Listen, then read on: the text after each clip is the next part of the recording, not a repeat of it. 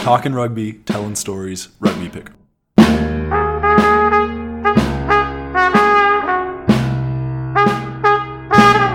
Welcome to Rugby Pick'em.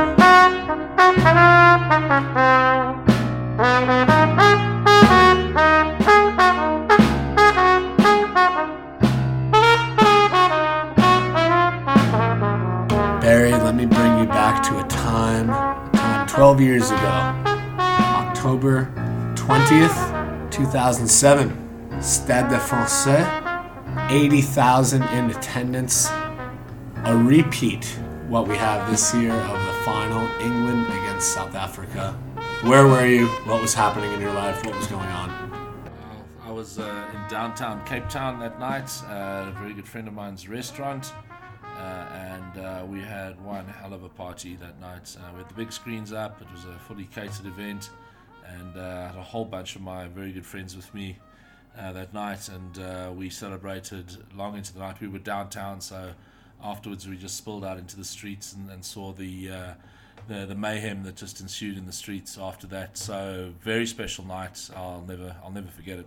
Well, both teams had different paths to the finals. They actually were from the same pool. So they played each other early on, and things went South Africa's way, no?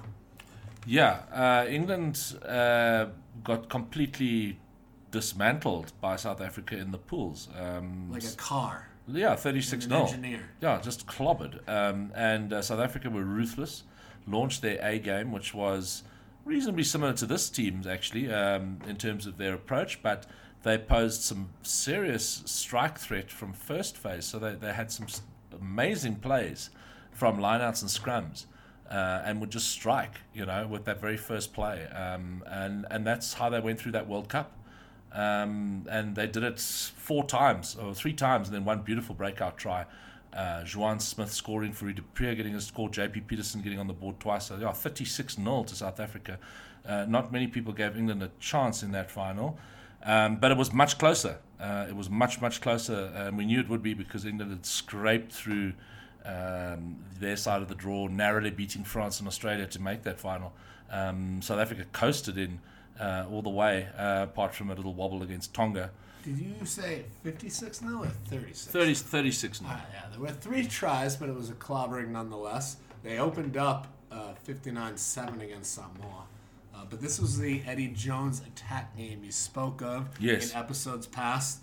Now, in the lead-ups to those games with Nick White, let's say a season prior, did they have a stagnant offense? Did they just not have their X's and O's figured out? Or was it personnel that Eddie Jones brought in? No. Jake White assembled that team. What Eddie Jones did was simplify. In fact, I was reading about this today and listening to some of the players and what actually Eddie Jones did back in 2007 with Jake White. And he had a tremendous influence on Jake. He kept Jake calm. He kept Jake focused. He talked in very simple, as an assistant coach. He spoke in very simplistic terms to the players. And we give them very, very simple feedback, which was often, required the player to go away and actually think about what he'd said. So he's very much a less is more sort of feedback guy, but he certainly brought something to light because that Springbok backline was electric in the pools. I mean, they scored some great tries, just beautifully timed stuff that we'd never seen from South Africa before that. Well, I mean, I see all these score lines, 44-22 against Samoa. That was the English game. South Africa beats Tonga 30-25, as you mentioned. These are the big try-scoring games I love, Barry. I mean, I know we always argue you play certain styles of games at certain times. Can we just have a final that's 45-47? I mean, please, can we just have 80 minutes of brilliance? It's not going to happen, Brendan. It's just the nature of the beast, and no, I think the way that the final will be played will be very, very tightly contested, and there's going to be not a lot of throwing the ball around. I know that's frustrating for some of the neutrals, but you have to appreciate what's at stake here. There is no next week. There is no next time. There is no next 4 more anything. years. There's 4 more years to wait here, ladies and gents, and the coaches and the players know it. So, good on South Africa for understanding what it takes to win. and to go and win their semi-final with whatever it required. And they're going to be hard to beat again this weekend. Well, we're living in the past. We're reminiscing in 07. Okay, so let's back to live in the 07. past. Sorry, I'm very excited about this weekend, as you all probably gathered by now. No worries. Let's make note of the fact that, they come from the same pool. South Africa clobbers them. Yeah. But in the quarterfinals, they had very different paths. I mean, England played the classic war of attrition, and they were lucky. They only drew Northern Hemisphere teams. Quarterfinal, England beat the Wallabies 12-10. All the points were scored by Johnny Wilkinson penalties. Yeah. Semifinals, England plays France, the hosts, at home. Despite having less possession and territory, England wins 14-9. Meanwhile, South Africa smashes Fiji. 37-20, 5 tries to 2. And they smashed Argentina 37-13. Oh, just love those score lines right there. Offense. Two different paths to the final, no? Yeah, the draw opened up beautifully for South Africa when New Zealand went out of that World Cup as well. Cheers, mate. They took advantage of it. It was Brian Abana's tournament.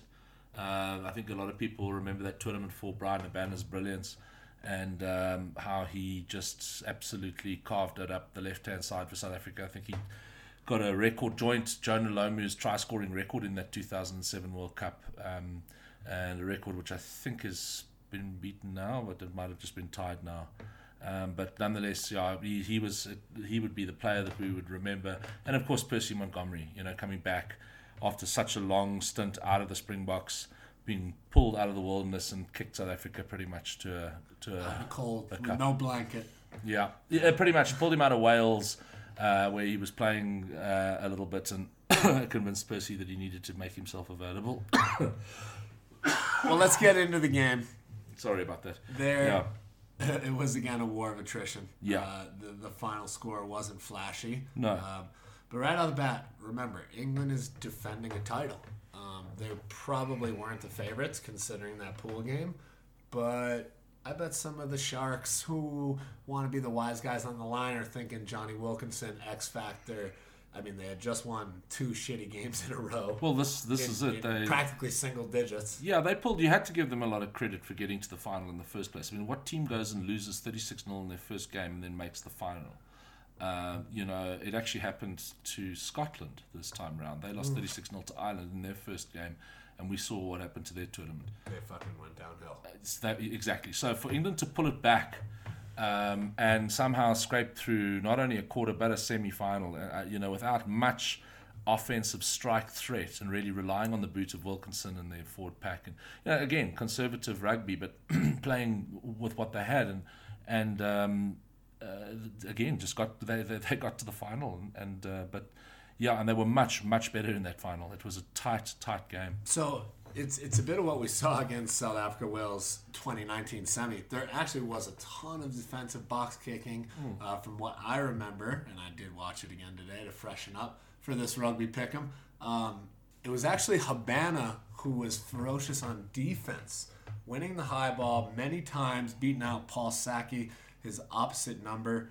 A name that we did hear a lot was Mike Catt, the inside center for England. Kicked tactfully very well. There's a tongue twister.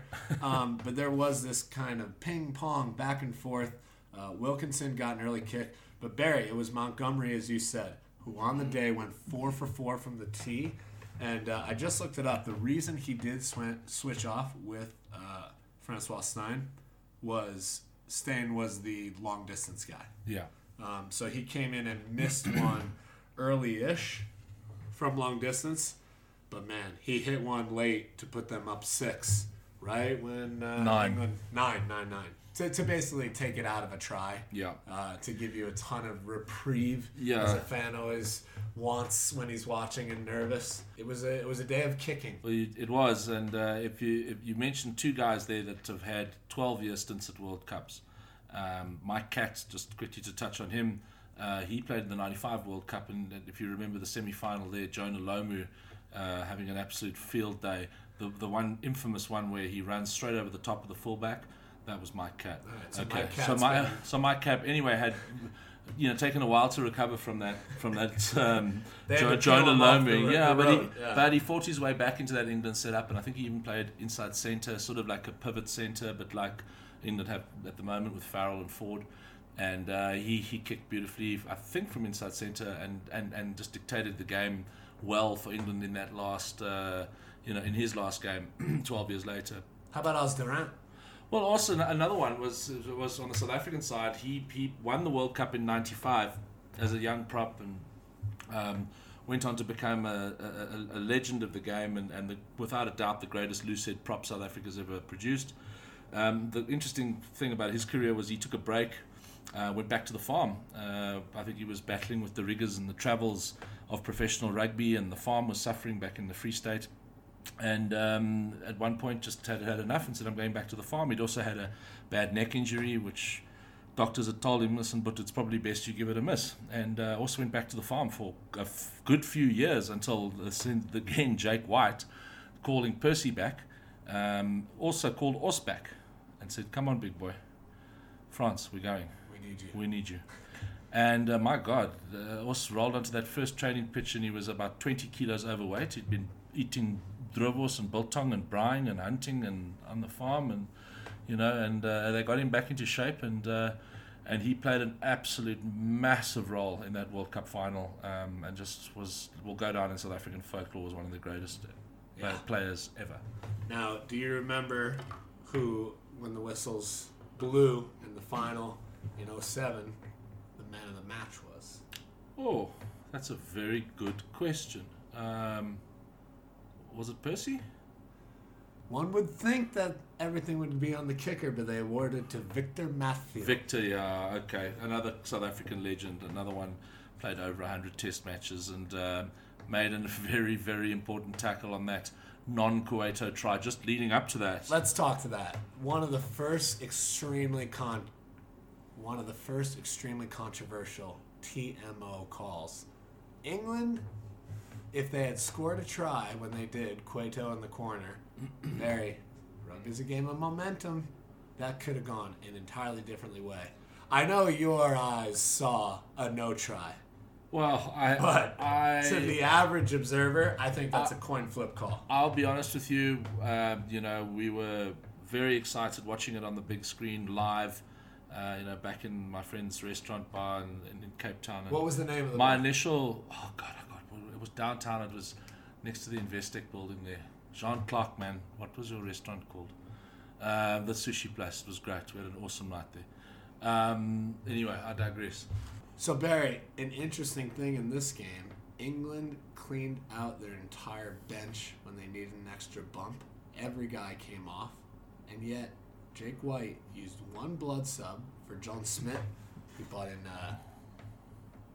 brought in Bismarck du Plessis in the 72nd minute, and his second sub was Wikus van der Merwe. No, Wikus van Heerden. Oh, Van Heerden, that's right, Wikus van Heerden, yeah. For Danny Russo. Yeah. And no other subs. No. In today's modern game, where they clean out the benches every game, that's unheard of, right? Yeah, I think given how the pace of that game was so incredibly slow, and so no one was gassed. No. The game was so, and it'll be a little bit like this again on Saturday probably. Every play, every scrum just took an age to set. They just took an age to get the ball into the lineouts. Neither team really wanting to get on with it until they could get some ascendancy on the scoreboard, and then even more defense. So, unfortunately, not a great spectacle of a final for the neutrals, but blood and guts from South Africa. Because England were much, much better in the final than they were in the pools. Well, it was champagne for the Springboks back in 2007. Yeah. And we're hoping the same for 2019. We shall see. I will say this English side looks like the hot new thing. Well, that's all I'll say. All I'll say is that there's a pattern developing here. There's way too many similarities between the 07 Springboks and the 2019 Springboks, and that's 12 years apart. If you go back 12 years from that, South Africa won the World Cup in 1995. So champions in 95, 12 years later in 2007, and 12 years later, here we are in the final again. Are the numbers lining up for South Africa? Oh, God, I hope so.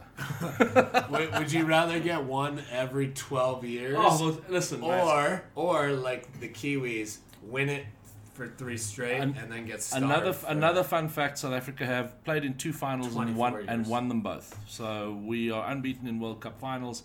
It's 4-4. So is England. No, that's wrong. No. We were just talking about the game they lost. England's 500 in finals. Right. So they won and lost one. I did mean to interject and just dog France and say that France is winless in finals. 0-3. Yeah. That's tough. Yeah, that is tough. So South Africa, as South Africans, we don't know what it's like to lose a World Cup final, and we very much would like to keep it like that. But no, it's going to be it should be a one for the purists. You know, don't expect the razzmatazz. It's going to go down to every player is going to be so vital, let's just hope we're not talking about the ref afterwards. As a millennial, I have to speak for the trolls when I say, let's say you guys do win and beat England. Do the Kiwis still have a point when they say, "Oh mate, you never beat us at that tournament"? No, not at all. No, not at all. They, you kind of got a point. No, you don't have any points. You got knocked out in the semi-finals. End of story. No, the Kiwis have got no further discussion on this World Cup. We all tipped them to win, so we're as shocked as anybody that they're not there.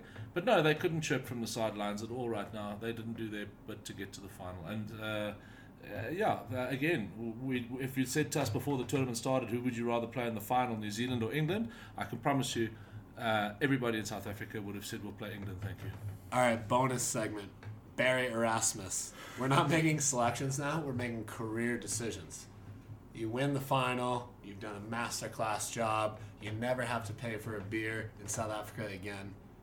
What do you do with your career right now? Do you stay with the Springboks? Do you go take a high-paying job somewhere? Do you go sit on a board of trustees and not even work and take a high-paying job? What do you do if you're Rassie and you win this game? Well, I think Rassie has already taken on, as well as being head coach of the Springboks, he's also the director of rugby for SA Rugby. So I would love him, and I think regardless of win, lose or draw on Saturday, the public and I'm sure most of the people in South African rugby would love to see him stay on, certainly to the 2021 Lions Tour. So don't worry, we've got something coming up in the future which is going to be pretty spectacular. And Rassie, I'm sure, would love to add that to his World Cup win over the British Lions. Now, I say you all would love to have him win, lose, or draw. But let's say you do lose, and let's say you have a couple tough games. Right. You know how quickly the media turns. Yeah, they do. But let's be honest. From where he took us and when he took us, he didn't have that much time. We were in a terrible place, a very dark corner for South African rugby. We're a very proud rugby nation. We've consistently been in the top 3 in the world for probably 100 years. So for us to not be at the very top of the top table is unacceptable, and we found ourselves languishing at 5th, 6th, even 7th in the world under Alistair Coetzee, losing to people we'd never lost into in 50 or 60 years. Exactly. And Wales regularly knocking us over. So no, something had to change, and they made the decision to go with Rassie, and no, he's certainly delivered. Win, lose or draw Saturday, we want Rassie Erasmus to stay on, certainly till the end of the British and Irish Lions. That's what you want as a fan. Now you're Barry Erasmus. What do you do if you're Rassie? You get a win. You can have any job in the world. I think win, lose or draw, you stay with the Springboks and you see it through to that. You know, that's a wonderful carrot for a coach to be part of that. That's a very, very special thing. You know, after the World Cup, that's probably the most special thing to be a part of as a coach or a player is a Lions tour. So it's a huge carrot for him to stick around, win, lose or draw. If he wants it, he will certainly stay on as director of rugby. And whether they decide to go with another head coach after the World Cup, that would be Rassie's decision only. I think South African rugby would love to keep him. Well, Rugby Pick'em will have boots on the ground for the 2021 Lions Tour. That's right. Yes. Barry, we're coming into town. We're going to come to Cape Town. We're going to go to Stellenbosch. Paul Roos Gymnasium, all the places that you've talked about. We are literally just going to walk out in the streets and start interviewing South Africans on the streets. And a few drunk Lions How's it, Oaks? How's it? We're big fans of yours as you ours, and also to all the Americans listening. Hoping you enjoyed Rugby Pick'em this week. If you haven't watched the 07 finals, sneak it in right before this game. Shout out to the... he wasn't even a streaker, Barry. He just ran on in another jersey. If you're going to run on, I mean, at least get some ass cheeks out there. I mean, streak, baby. This guy runs on, total legend, and the announcer is so great, right? The guy runs on, and the announcer just sits there, and he's like, I hope they lock him in a cell with some food and water. Like, he wanted to say something mean, but then he corrected himself to be like, don't be too brutal. Unbelievable game. 07 final. Can the Bucca repeat and send England and Eddie Jones packing? Can they send Owen No Arms Farrell packing, whining, whinging all the way to second place? No, it's going to be a massive game. Take the money, folks. Better just take the Springboks to win it and you'll be happy. Pick 'em. Pick 'em.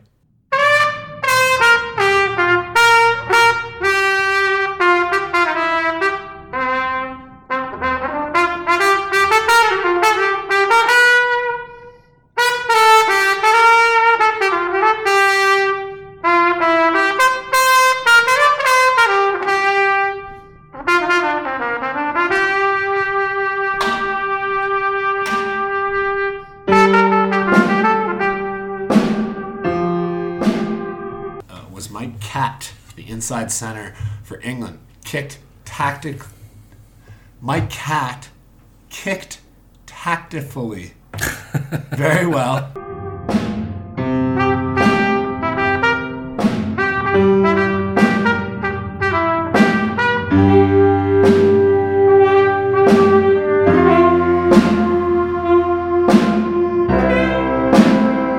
Doctors had told him, listen, but it's probably best you give it a miss.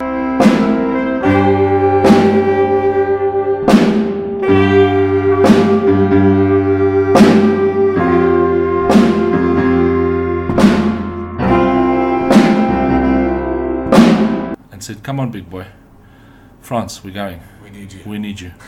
And my God, Os rolled onto that first training pitch and he was about 20 kilos overweight. He'd been eating droewors and biltong and braaiing and hunting and on the farm, and they got him back into shape, and he played an absolute massive role in that World Cup final, and just will go down in South African folklore as one of the greatest.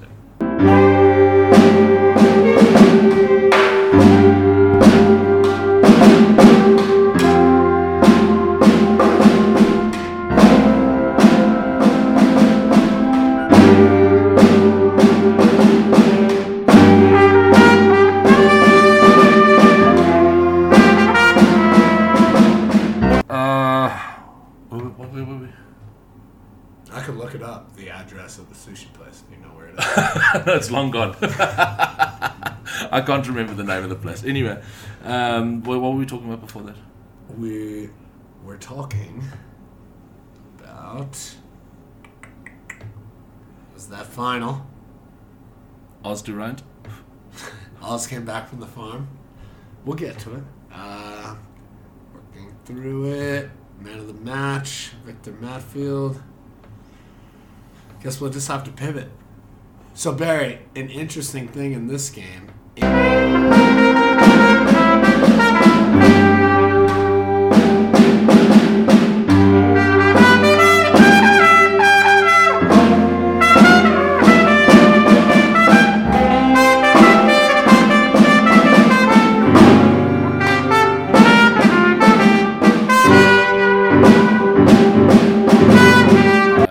When New Zealand went out of that World Cup as well. Cheers, mate.